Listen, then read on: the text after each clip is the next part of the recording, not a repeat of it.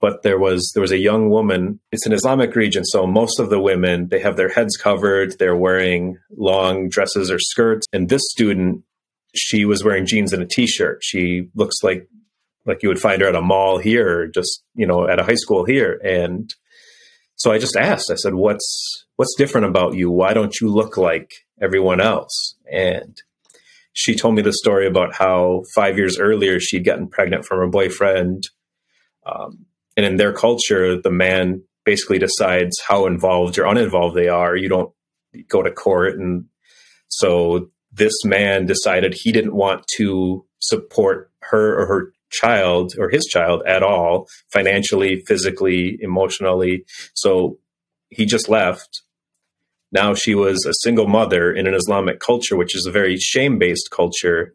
So she was actually looked at as lower than. And she just said, my culture doesn't appreciate me. They don't value me. Why should I try to adhere to their standards? And that's when the Lord gave me the words of Jesus says you're to be loved and honored and respected because of who he says you are, not because of who your culture or your society.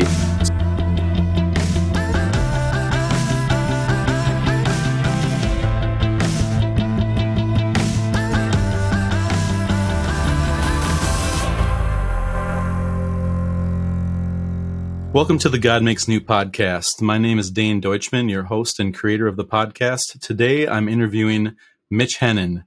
Mitch is a missionary to an Islamic region in Africa, and I'd like to interview Mitch and talk about how he got into missions and what his mission is all about, the organization he's with, and how that all works. So, Mitch, welcome to the show.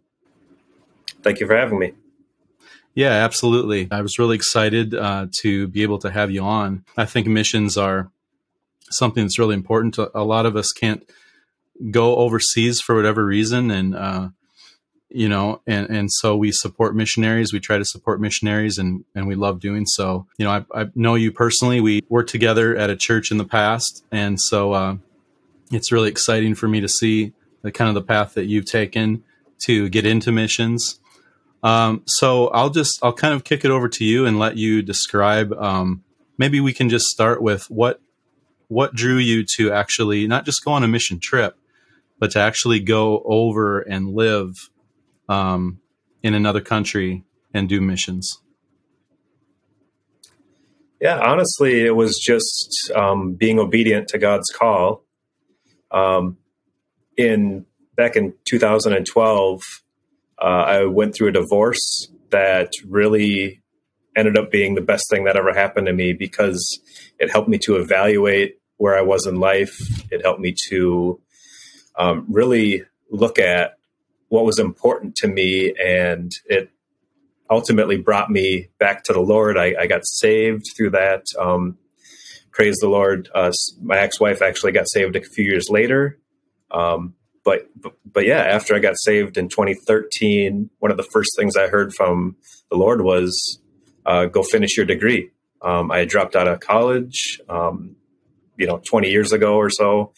And, I was in the process of finishing my degree in psychology, and I was really praying about what's next. I knew the job that I had in finance wasn't my purpose. It wasn't where God had called me. I was praying about what was next.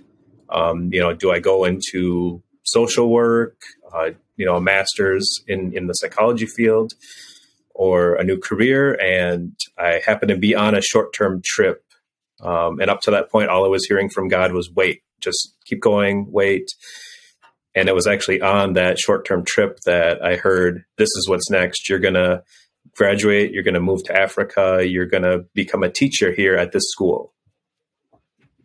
Wow. So did you know about any of this before that then, or was that a total miraculous message? Looking back, you can see how God prepares you for certain things or how he's lining things up. But in the moment, it was out of left field. It was, I felt God give me a heart for Africa and a heart for short-term trips. And I really felt like I would be returning to Africa maybe on a yearly basis or every few years on trips. Never did I imagine that I would be moving there. And so it was, yeah, it was a shocking call. And I argued with God. I said, God, how, this is an Islamic region. I'm divorced. I've struggled with addiction in my past. I've got, all these things that I say disqualify me. How am I going to represent you and a good Western Christian to this Islamic region? And actually through that trip, God showed me how he could use me. And it was actually at the school they run. It's an English school that's ages 15 plus, majority 15 to 25. But there was a young woman. She was 25 years old at the time. It's an Islamic region, so most of the women, they have their heads covered. They're wearing long dresses or skirts. Their arms are covered. And this student, she was wearing jeans and a t-shirt. She looks like you would find her at a mall here, or just, at a high school here. And so I just asked, I said, what's different about you? Why don't you look like everyone else? And she told me the story about how 5 years earlier she'd gotten pregnant from her boyfriend. And in their culture, the man basically decides how involved or uninvolved they are. You don't go to court. And so this man decided he didn't want to support her or her child or his child at all, financially, physically, emotionally. So he just left. Now she was a single mother in an Islamic culture, which is a very shame-based culture. So she was actually looked at as lower than. You have a married woman, maybe a single woman, and then a widow or divorced or a single mother is kind of like the lowest rung as far as the social status goes. And she just said, my culture doesn't appreciate me. They don't value me. Why should I try to adhere to their standards? And that's when the Lord gave me the words of, Jesus says you're to be loved and honored and respected because of who he says you are, not because of who your culture or your society says you are. And he actually showed me that earlier in the midst of my divorce. When I got saved, he told me I needed to treat my ex-wife as I should have when we were married. I need to treat her with love and honor and respect because she's a child of God, not based on how I think I should treat her, the courts, or my family and friends. And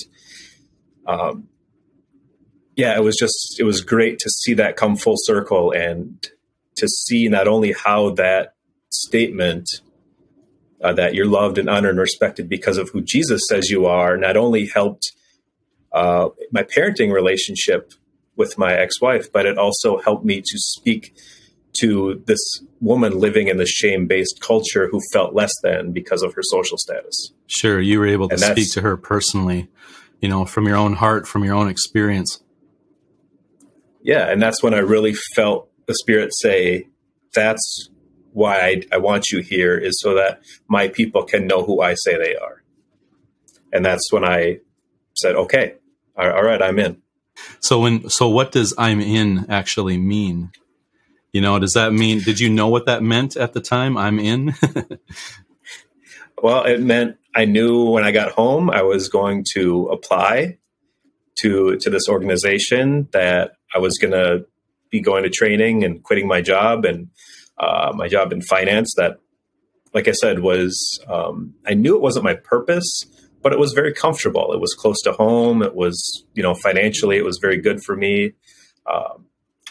And I also knew that I would be fundraising for the first time in my life, other than, like a school for scouts or for a sport or band, like real fundraising. And I'd never done any fundraising or sales before. And that was a little intimidating. But it basically meant a life change. Yeah. Yeah. Wow. Interesting. So now, can we talk about the organization that you're a part of, or is that something we need to kind of keep confidential? Yeah, we can. So the organization I work for, or the organization I'm a part of, is Live Dead. Okay. And that's a part of a greater church organization. But Live Dead focuses on spreading the gospel to unreached people groups. And an unreached people group is if there's a certain percentage, like less than 2%, I believe, of this people group has access to the gospel naturally without outside help or interference. So there's a church in the region already that serves 2% of the people, or something. Sometimes there is a church. Many regions there is not a church. Either there can be a national church that either isn't actively evangelizing these people groups because of separation of religion, or maybe there's places like China or Russia where there's really government suppression of religion, and if there is a church, it's an underground house-based church where it really has to start from the ground up and sort of spread. And so, yeah, without outside help as far as teaching, discipleship, sharing the gospel, providing Bibles, providing materials, trying to provide education, like for pastoral or Bible studies, really all of these things. But Live Dead really starts at the base level of just sharing the gospel, getting house churches started, and depending on what's available already in the region or in that location, using those resources and trying to get people either plugged in to a church or really planting a church and then getting small groups of believers connected over time and building that foundation of faith. Okay.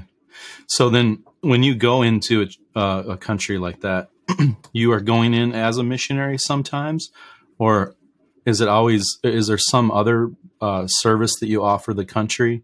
In your case, I think you're teaching something, right? So is that kind of like, how does that work? Because, like normally with like a short-term mission, at least in my experience, you go for a week or two and it's an already established mission where they're missionaries, they're living there. It's like a organization, but sometimes it's a school or sometimes it's a project where they're helping the community build facilities like buildings or whatnot. So in your case, it's teaching English, or? Yes. Often in these countries or in these regions that we would say are hostile to the gospel. And by that doesn't always mean direct persecution. It just means they don't want the gospel coming there, whether it's government or religious suppression. In these regions, we usually have a visa job, or, like your day job. So ours is, we run an English center. So we're English teachers. We're real teachers. We, study and teach classes. Okay. We get certified to teach English as a foreign language. But other regions can be coffee shops.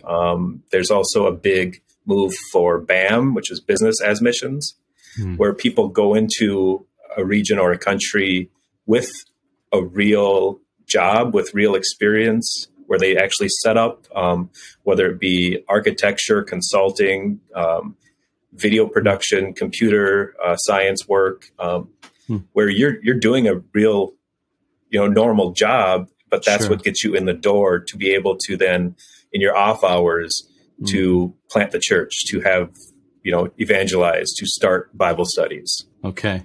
And so does it usually start with a Bible study then, like in a home? So in my region, yes, that's our goal is we talk to people about Jesus. It's actually very nice that based on their Islamic culture, they're very open to speaking about spiritual matters. They don't shy away from it like in America, where some people just don't want to talk religion at all. They're very open to it. And even when they're not, they're very gracious about it. They'll hear you out.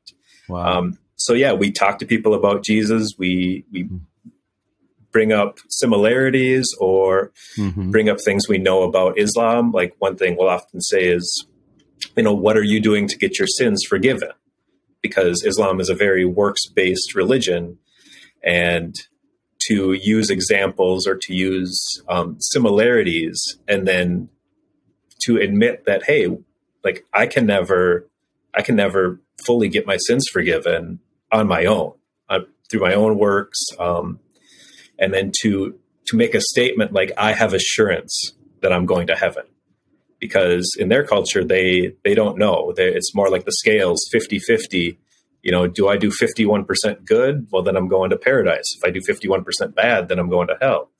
And so for someone to say, I have the assurance I'm going to heaven, really piques a lot of interest. And that's when we invite people to study. Hey, do you want to, I can get you a Bible. Would you want to study it together? And yeah, we get a lot of interest, and then it's kind of weeding out, all right, who's trying to practice English, who wants an American friend, who's really serious about this, who's just curious. But we try to cast a wide net and then kind of narrow it down once we get in the studies. All right, who's really interested, who's really in, who's the Holy Spirit working on, and to really focus on discipling those people, even though we may still have a Bible study of 5 or 10 people. Everyone's welcome, but we want to focus our time on those that are actually on the good soil. Goal is to find those few people that God is preparing to become leaders for his kingdom in their region, because just the simple fact is that they are going to be way more effective at reaching their people group than we are. They understand the language fully. They understand the culture fully. We try to learn all these things, but it's not native to us. We don't understand all the nuances of culture, what's okay and what's not. The language, I study the local language and I can share the gospel in it, but it's probably sounds like a 5 or a 7-year-old sharing it. And to try and decipher, all right, this is an Islamic culture. Even if I learn some Christian words, are they going to understand them? How would I say that to this culture, to this people group in a way that would be meaningful and really reach them, and also convey the importance of the scripture that I'm trying to share? See, that's really fascinating to me, is that cross-cultural, there's a name for it, and I can't think of the name right now, but it's when you translate from a concept from within Christianity over to another culture in their language. And it could be anything. It's the imagery that it creates that they're used to, that like you can associate with a Christian concept or theological teaching. So you said how much of the world? So how many people groups, do you know this? How many people groups in the world are unreached right now at this point? I don't have the number in front of me, but I know its estimates are around 40 to 42% of the world's population. So here's something. For anyone that basically says, we're in the end times, and whether or not we're in the end times, I don't know for sure. I mean, we are in the last days, right? Ever since the church was instituted in the first century, Jesus said, you will preach to all nations across the world, and then the end will come.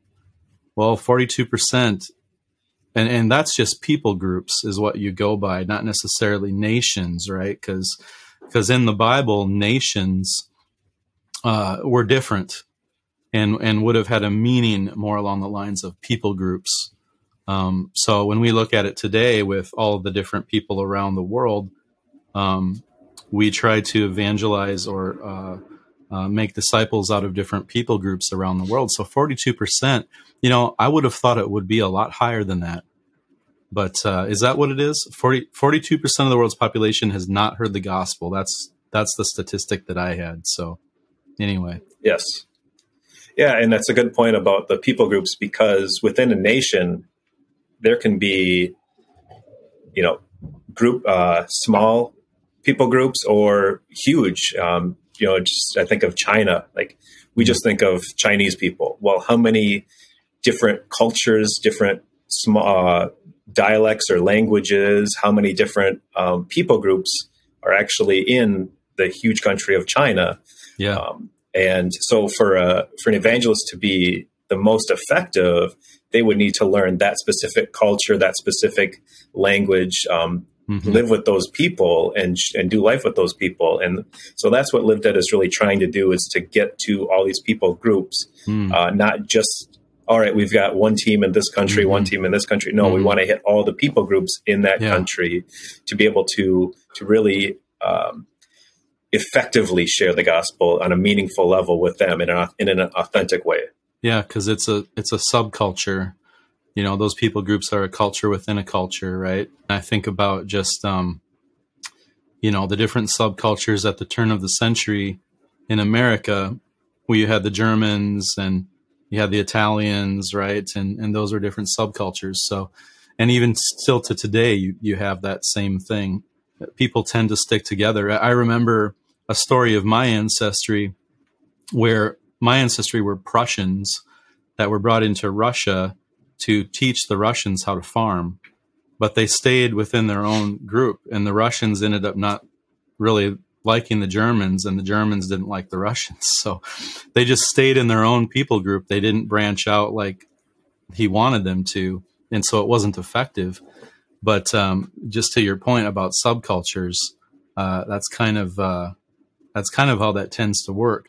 Yeah. And that's, I did have the opportunity to, teach a class to some local pastors before I left my last term in Africa. And one of the things, not only was it great to make those connections and to really gain those friendships of these local pastors, who, when I say local pastors, they're actually not from that region. They've moved there to build the church, to set up the church, and we work in partnership with them, but not directly. We don't want, the government to see that we're always together, but we do want to partner and help each other with not only resources, but when we have a convert, all right, do they want to get pastored by or discipled by a local from that country who understands the culture and language a lot more than we do? Are they afraid to, because then they'll be seen with it's a lot different to be seen with a foreigner than to be seen with a local pastor or a local Christian. But also to try and really work with these pastors on how are you reaching your community? You live and work and live life in this Islamic culture where your kids are going to school with Islamic kids. You're buying your groceries and your supplies from these shops. You probably, most of them have a trade, because being a pastor just doesn't pay the bills. And so they're, like one guy was a welder and saying, well, you weld stuff, you make doors and gates for these Muslims. Are you sharing the gospel with them? Or even just the church. How is the church meeting the needs of the community? And to openly say, I don't know what the needs are. Like you guys know what the needs in your community are. Not only are you evangelizing, but are you just showing up and trying to solve problems for your community? Are you showing this community and this culture that you care, that you want to be a part of the solution to whatever problems they have, whatever things are important in this culture? And are you actively being a part of meeting those needs to open the door for better relations? And so it was nice to not only inspire them to maybe critically think about how they're reaching their neighbors and how they can do a better job of it, but also to just be humble and say, hey, I don't know the answer. I don't know the needs like you do.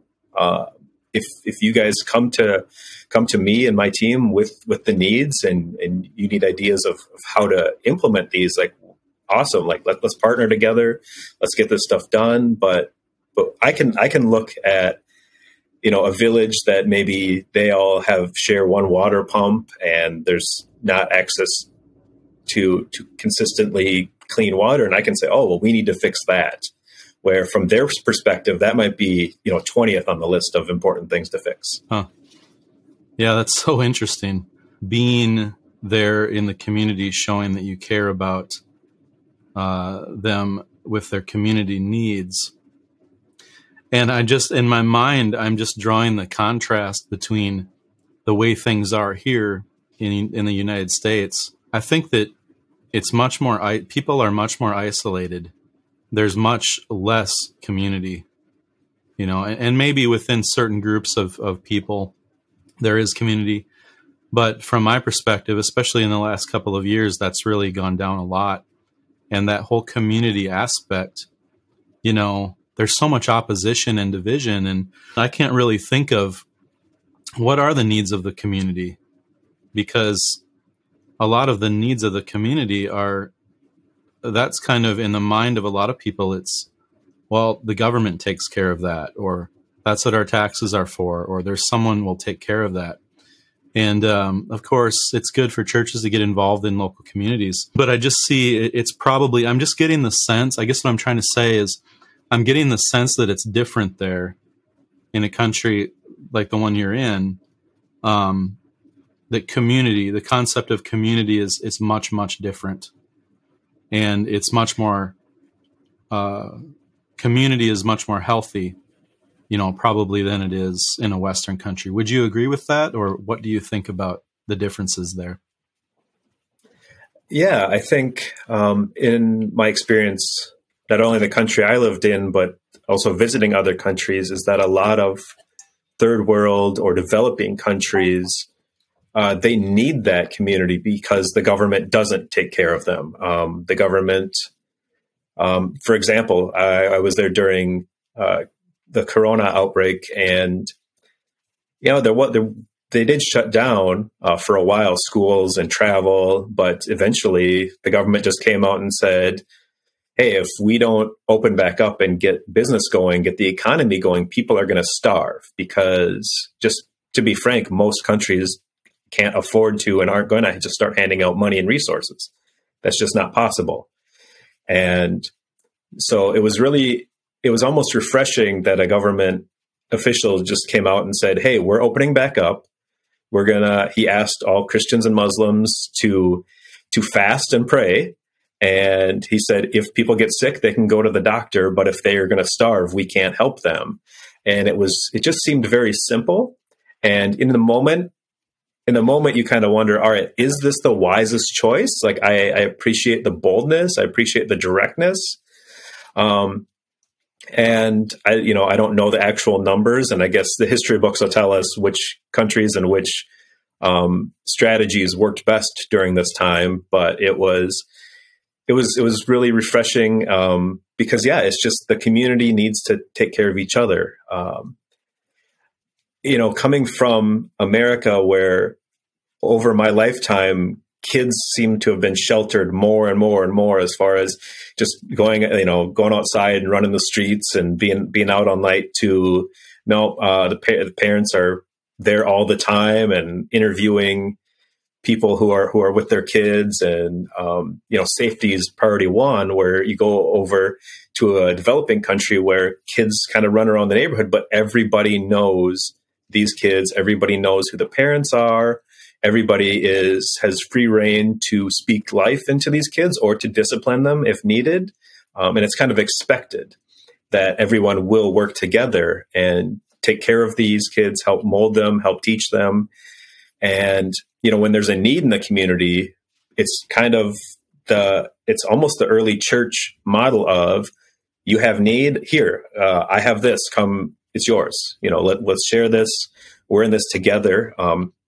It's not quite that open with everything, with money, but definitely with food, with clothing, with watching kids. I saw many people over there watching other people's kids while they were at work and they weren't paid or anything. It was just, no, I'm at home watching my kids. So yeah, send yours over. Yeah. Wow. What a difference. So it was really beautiful to see. And then to think, all right, if this was a Christian community, if they were following Jesus and we're really sharing everything completely, how beautiful would this be? I mean, it already is beautiful, but it's just a lot of cultural differences. We have to tell ourselves this: things aren't right or wrong. It's just different. It's just a different way of doing things. And there's pros and cons to almost every difference. Yeah. Two things popped into my mind as you were explaining that. And one is how the early church and how it was everyone was sharing with one another. And I often hear that and I think, wow, how did they do that? Like, how would that work in modern times? And, part of the answer, I think, is what you just said. And in third world countries, which is, they're living much more similar to how people lived in ancient times, right? So it lends itself to that type of community. So on one hand, I'm thinking to myself, we shouldn't expect to go back to that completely in a country like the United States, where technology and culture it's so different. But in a culture like that, it just makes a lot of sense. And so I can see, to your point, it's a lot like the early church. And a lot of that is because of the where they're at with their technology and just they're living closer to how ancient people lived. And then the other thing that popped into my head was how much we've lost. I mean, for how much we've gained in technology and wealth. I mean, just think about how much we've lost. When you explain that, it sounds so good. I'm sure there's a lot of things about living in that culture that aren't so great. But that part of it sounds, really, really good. And I just think about how much we've lost, even since the 80s, like when we grew up, the community aspect was even much greater. You mentioned kids running around, and that's how it was back then, right? We could ride our bikes uptown. We could run around, stomp around with our friends all afternoon, and there wasn't really as much of a concern. And nowadays, it's just so much different, and we're connected by these cell phones and a cell phone on your watch. I mean, you can always get a hold of each other, but really this technology is more like a leash that's just, it's enslaving us in so many ways, because we're just not free to enjoy life. And then the expectations of caring for one another then consequently have gone down. And so you don't have that trust anymore. Like, everyone expects that if there's a kid that does something, he should be disciplined, or he needs something, he should be cared for. I would really encourage people, if you're listening to this and you're thinking you're interested by this, I would say go on a missions trip if you can. Go on a week or two mission trip. I know it's tough nowadays with what's going on in the world, but I think I have to believe that experiencing it and living around it is just so much different than even just hearing about it, and it's life-changing, I think. I mean, you mentioned it's life-changing when you went on the mission trip initially. That's what got you into wanting to be a long-term missionary. Yes. And, when you talk about, technology, for me, I see technology as a distraction. It distracts a lot of people from life, about community. It helps keep them isolated. Kind of as a leash, kind of tethers them to their home. People become homebodies, or just they become kind of insulated in their small group, because you have a cell phone or a computer. You can find people that believe and think the same way that you do.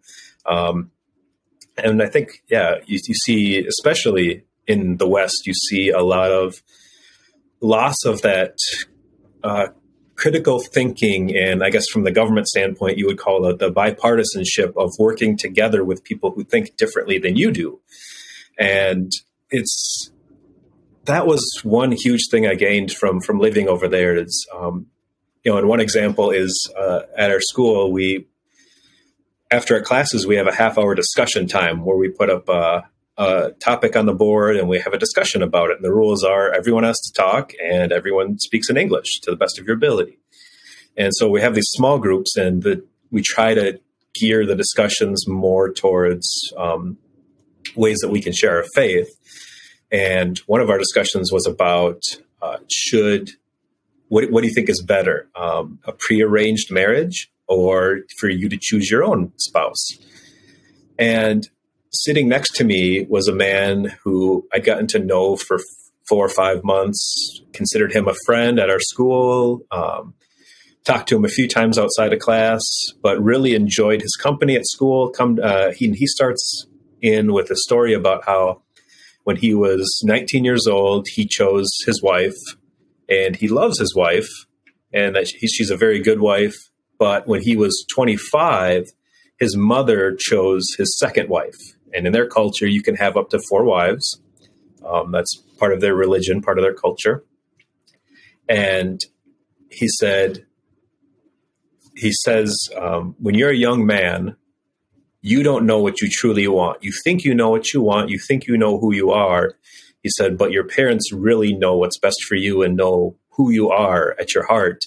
And my mother chose a very good wife for me. And I still love my first wife. We still have a great relationship, but my second wife that my mother chose is a lot better. And I was shocked because I didn't know my friend had 2 wives, that he was in a polygamous relationship. You know, something that in my mind was an idea out there, and that's bad. And I don't know anyone personally. And now here it's confronting me. It's in my face. My friend sitting right next to me is in this relationship that I had this idea about. Not only that, but the things he's saying about a young man not truly knowing himself and what's best for him kind of rings true now that I'm in my 40s.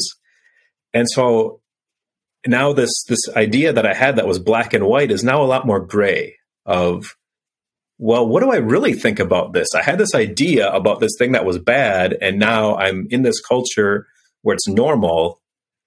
And yeah, it's still not good for an American Christian, but does that mean it's 100% bad? Does that mean I need to tell them to repent of this? Or, you know, how do I go about this? And it was just, it's wonderful to have that differing opinion, that different cultural experience, and to really open your mind for more critical thinking.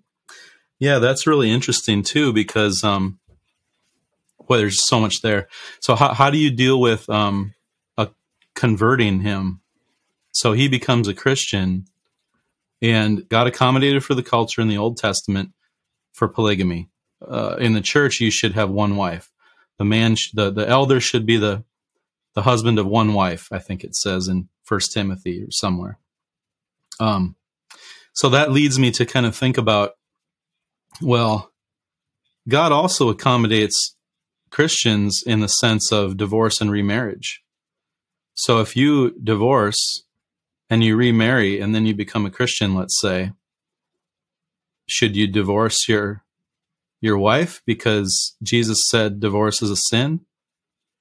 But no, God forgives and accommodates, and you move forward. So that kind of makes me wonder, how would that work if he converts to Christianity? Now he's got these 2 wives. Hopefully they convert to Christianity. Do they stay married? How would you advise them? You know, and my thought, and I don't know if this is right or wrong, but polygamy in a Western country is very different from polygamy in a Western pagan or non-Christian, post-Christian context, maybe, let's say, you know, polygamy where you've got open relationships and people live together of all different kinds. It's much more based in, let's say, lustful sin, I think, than it would be in necessarily in Islam. I have to believe it's more based on, just like you said, the culture. Their patriarchs did it. It's less based on, there's still a really high morality present. And so I look at that and I just think, well, would God accommodate for that? You know, how would God accommodate for that? Because God does accommodate for our weakness or an inability to live up to his complete standard, you know, and of course we sanctify and we gradually improve throughout our lives as far as becoming more like Christ. But wow, that's just a really, really interesting problem from so many angles. Like you said, you thought it was cut and dried on one angle, and now you're sitting there. He's your buddy, and you're having to reconcile this. And how do I care about, love my friend in Christ and deal with this? It's cognitive dissonance. I mean, it's just, that's crazy. Yeah. And that's a great question that actually came up out of that is, okay, all right, this guy is at our school. We're trying to share the gospel with him. We're trying to invite him to Bible studies. We're inviting him to our Christmas and Easter parties, and trying to make this connection with this guy. If he converts, what do we do about his marriage situation? And in their culture, when you have multiple wives, that means you have multiple homes, because they'll tell you it's not good to have two wives under the same roof. Yeah, I don't think that'd be good. Yes. But it's, for a lot of people, it seems like having multiple families, multiple wives is more of a status symbol that, I can afford multiple homes. I'm successful. I have multiple wives with, two families of children, and look how successful I am. And it's, that was my experience in this one culture. So I'm sure it can be different around the world in different polygamous cultures.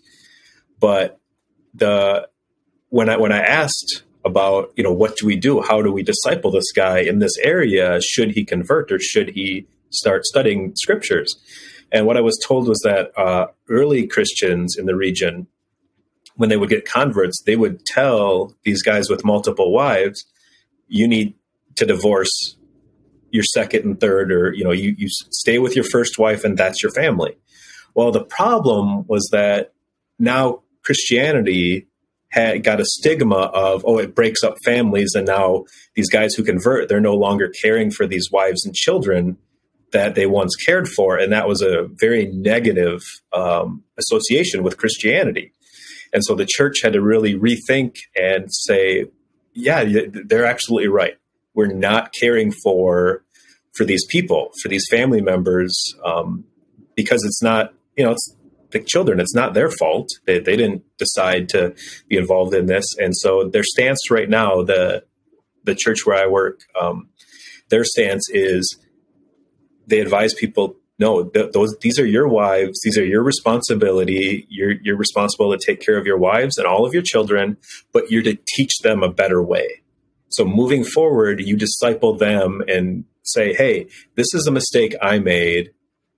I'm trying to teach you a better way to live your life. And so it's that responsibility of, we have this thing from our past that there are consequences for our past actions, even when we're saved. Don't repeat the same is the problem. God has forgiven. God loves us. God cares for us. Now moving forward, learn from this. Yeah, that's good. I think that's good.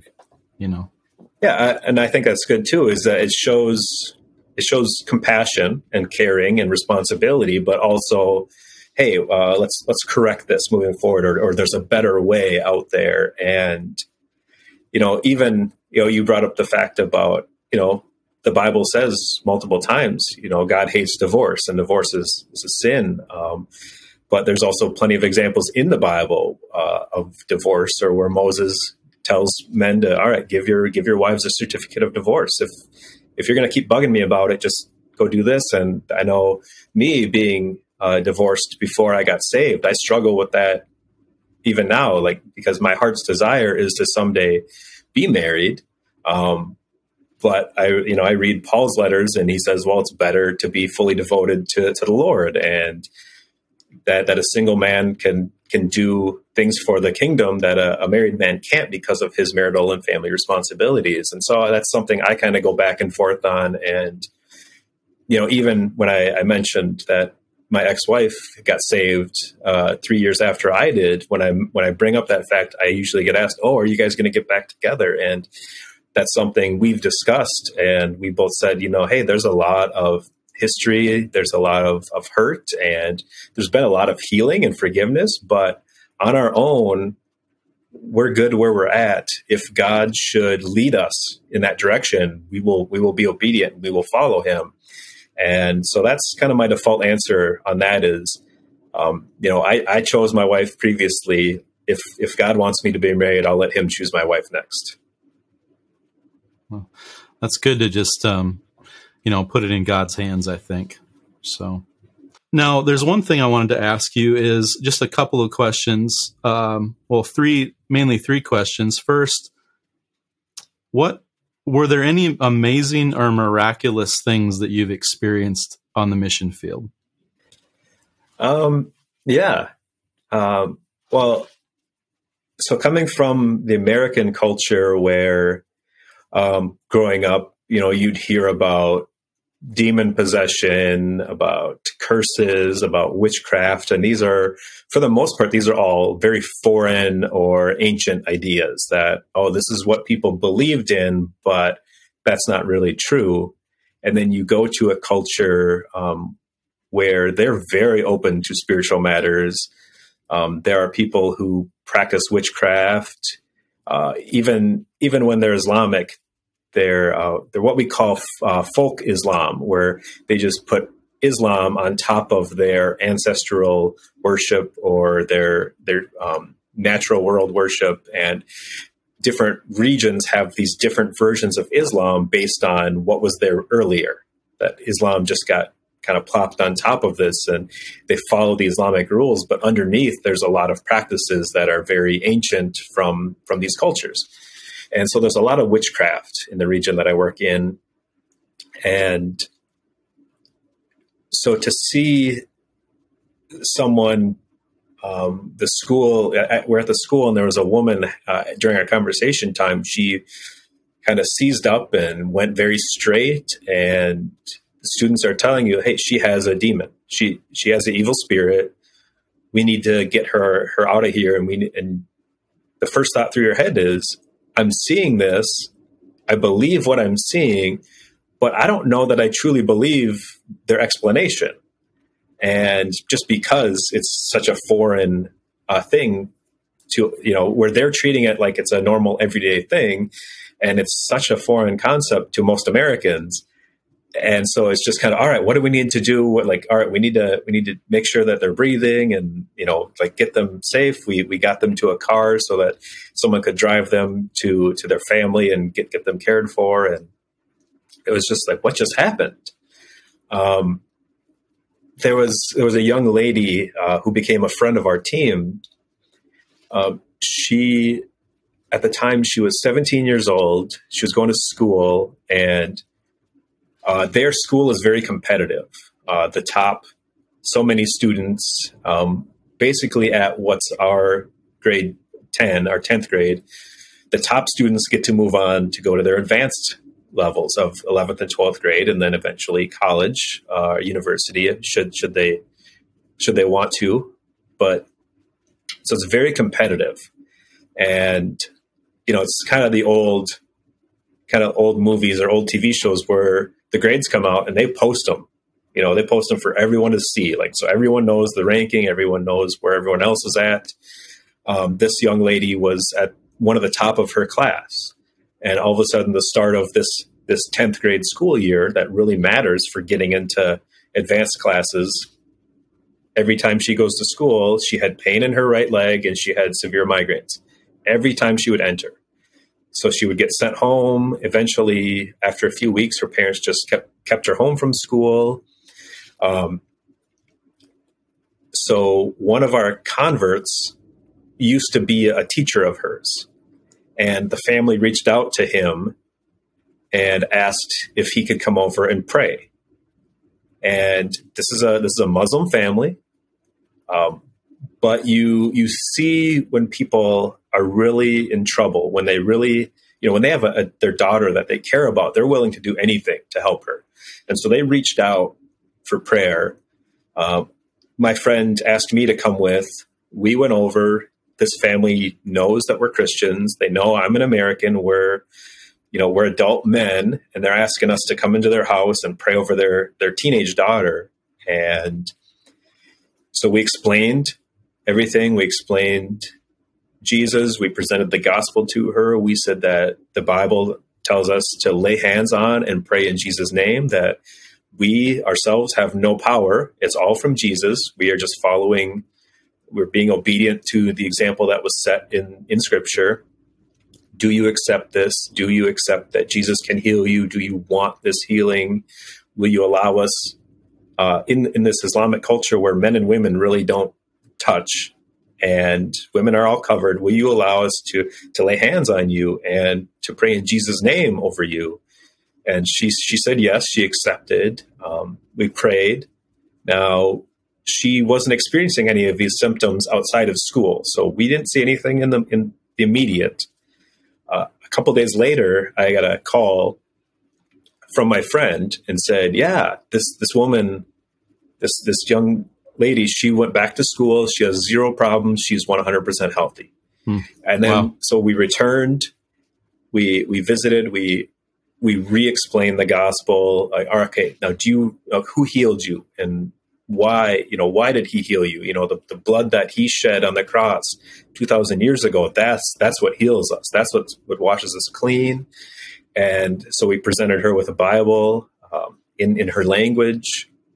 I was actually in English and the local language. And she started reading. I think a week later, I just really felt the Spirit urging me to go visit. And because it's a young woman, I wasn't going to go on my own because of cultural implications, cultural norms. So I brought another member of our team, so another American with me. And I said, "Hey, I want you to." My team had known about this story. I said, "Hey, I want more people on my team to get to know this young lady." So me and another person went uninvited, just unannounced. I just felt the Spirit leading me there. We get there. The family greets us and welcomes us with open arms, ushers us into their home. This young lady says, "I'm so glad you came. You'll never believe what happened last night." And so she tells a story. She's the oldest in her family. The youngest is her young brother is like 6 months old. They have large families a lot, and they to be spread out over 20 years is normal for the children. And she said, "My young brother, he had a fever. He was crying. He didn't want to eat. He wouldn't sleep. My mother was extremely tired. She didn't know what to do. She was very worried. And there's just not good medical care. I mean, people go to the doctor or go to the hospital, but there's just not the same level of medical care that we're used to." And so this young lady, she said, "I walked over. I put my hand on my brother's head. I prayed in Jesus' name for him to be healed. He got quiet. He went to sleep. My mother put him to bed. The next morning, my mother woke me up saying, 'What did you do?' And she said, 'Why? What happened?' She said, 'He's fine. His fever's gone.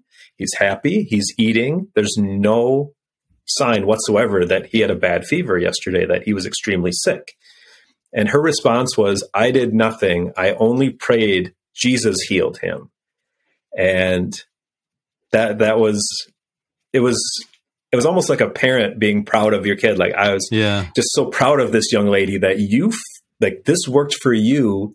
You followed that example. Yeah. You gave all glory to the Lord. Yeah. Like, this is the way it's supposed to be. And that just gave us the open door to continue to share the gospel with her and her family. That's beautiful. Yeah. Mitch, I really appreciate you coming on and just sharing your experiences and your stories. I know that there'll be people who will really find this interesting, and I hope that it resonates with some people, and maybe even it generates enough interest that you might have some individuals want to get involved in missions somehow. So before we close it out, I'd like to just give you an opportunity to let people know, A, how can they support you in your mission, and B, how can they get involved in whatever form that might be? Temporary missions, full-time missions, just giving? Well, yeah. So Jesus, before he left, he said to go and make disciples of all the world. And he didn't say some of you. He said everyone. He said everyone go. And so I think there's, in my perspective, there's three aspects of missions. There's going, there's praying, and there's giving. And I think we're all called to do all three. Now, some of us are called to go across the street. Go to your business, go to your neighbors, go to your family.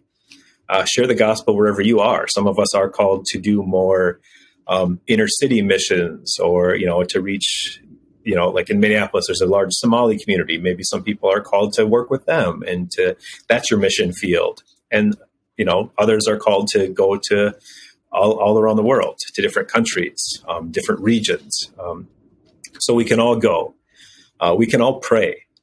We can all pray for unreached people groups. We can all pray for missionaries. We can pray for missions. We can pray for the people who are persecuted. And we can pray for their persecutors, because persecution isn't going to stop until the persecutors themselves are converted, until they come to know the Lord. And then the third aspect is giving. And everyone is called to give, I believe, to the furthering of the kingdom. So whatever, if that looks like giving to a missions organization, giving to a church, giving to a local, like in Shakopee, we have the Shakopee Community Assistance that gives clothing and food to needy people in our own neighborhood. We can all give at some level. And so I think that's what we're all called to do. If people have interest in foreign missions, any local church can probably get you connected with, if they don't themselves do short-term trips, they can probably get you connected with an organization that does. I know there are organizations like Venture that does a lot of fundraising for short-term missions and projects, or I know another one, Lift Up. They do a lot of fundraising for things like that. I don't know if that one necessarily does trips, but I think there are many opportunities if you look for them to go. And even if you don't know the church, the organization, it's a great opportunity to spend your vacation with like-minded people doing good in the world and expanding your own experience. As far as myself, I would greatly appreciate any prayer, and really just praying for this unreached people groups around the world. I don't know if you can put up the website to my giving page in your show notes. That would be awesome. And you also feel free to put up my number or email. And I tell everyone, if you want to know more about missions, if you want to know about my story or my calling, or if you have your own questions, your own calling, and you just want to chat, I'm open. Part of what we do when we return to America is we're advocating for missions. I'm here fundraising to get back to the field, but my main job is to advocate for missions, to advocate for people to give, to pray, and to go. We're raising people, we're raising friends, you can kind of focus on raising the funds a lot of the time, but we're really advocating and getting the awareness out there for the need. That's great. Okay, awesome. Well, let me pray for you. And if people watching this would like to pray along, that'd be great. When this airs, Mitch may or may not be still in the States or back in Africa. So we'll just pray for all of it for you right now. God, Thank you for Mitch. Thank you for calling him into this missionary calling. Thank you for putting it on his heart to reach people. Thank you for giving him the experiences you have, teaching him the lessons that you have, and having the impact through your Holy Spirit that he's had in the country that he is a missionary to, and on the individuals that he's had an impact on. And God, I pray that you continue to bless Mitch, to bless his organization, to work through the Holy Spirit to reach many more people in his community, to grow that church to a great degree, to show miracles, whatever you need to show these people, friendships, care, miracles, love, intellectual understanding, whatever it is that they need, dreams, visions, whatever they need in order to see the truth of who you are, Jesus. Please let that power go out and let that be. Have many people come to you, as many as possible, through Mitch and through the people that he's investing in, through leaders there locally in the country, in order to accomplish your command, Lord Jesus, of the Great Commission, which is making disciples of all nations. In Jesus' name we pray. Amen. Amen. All right, Mitch.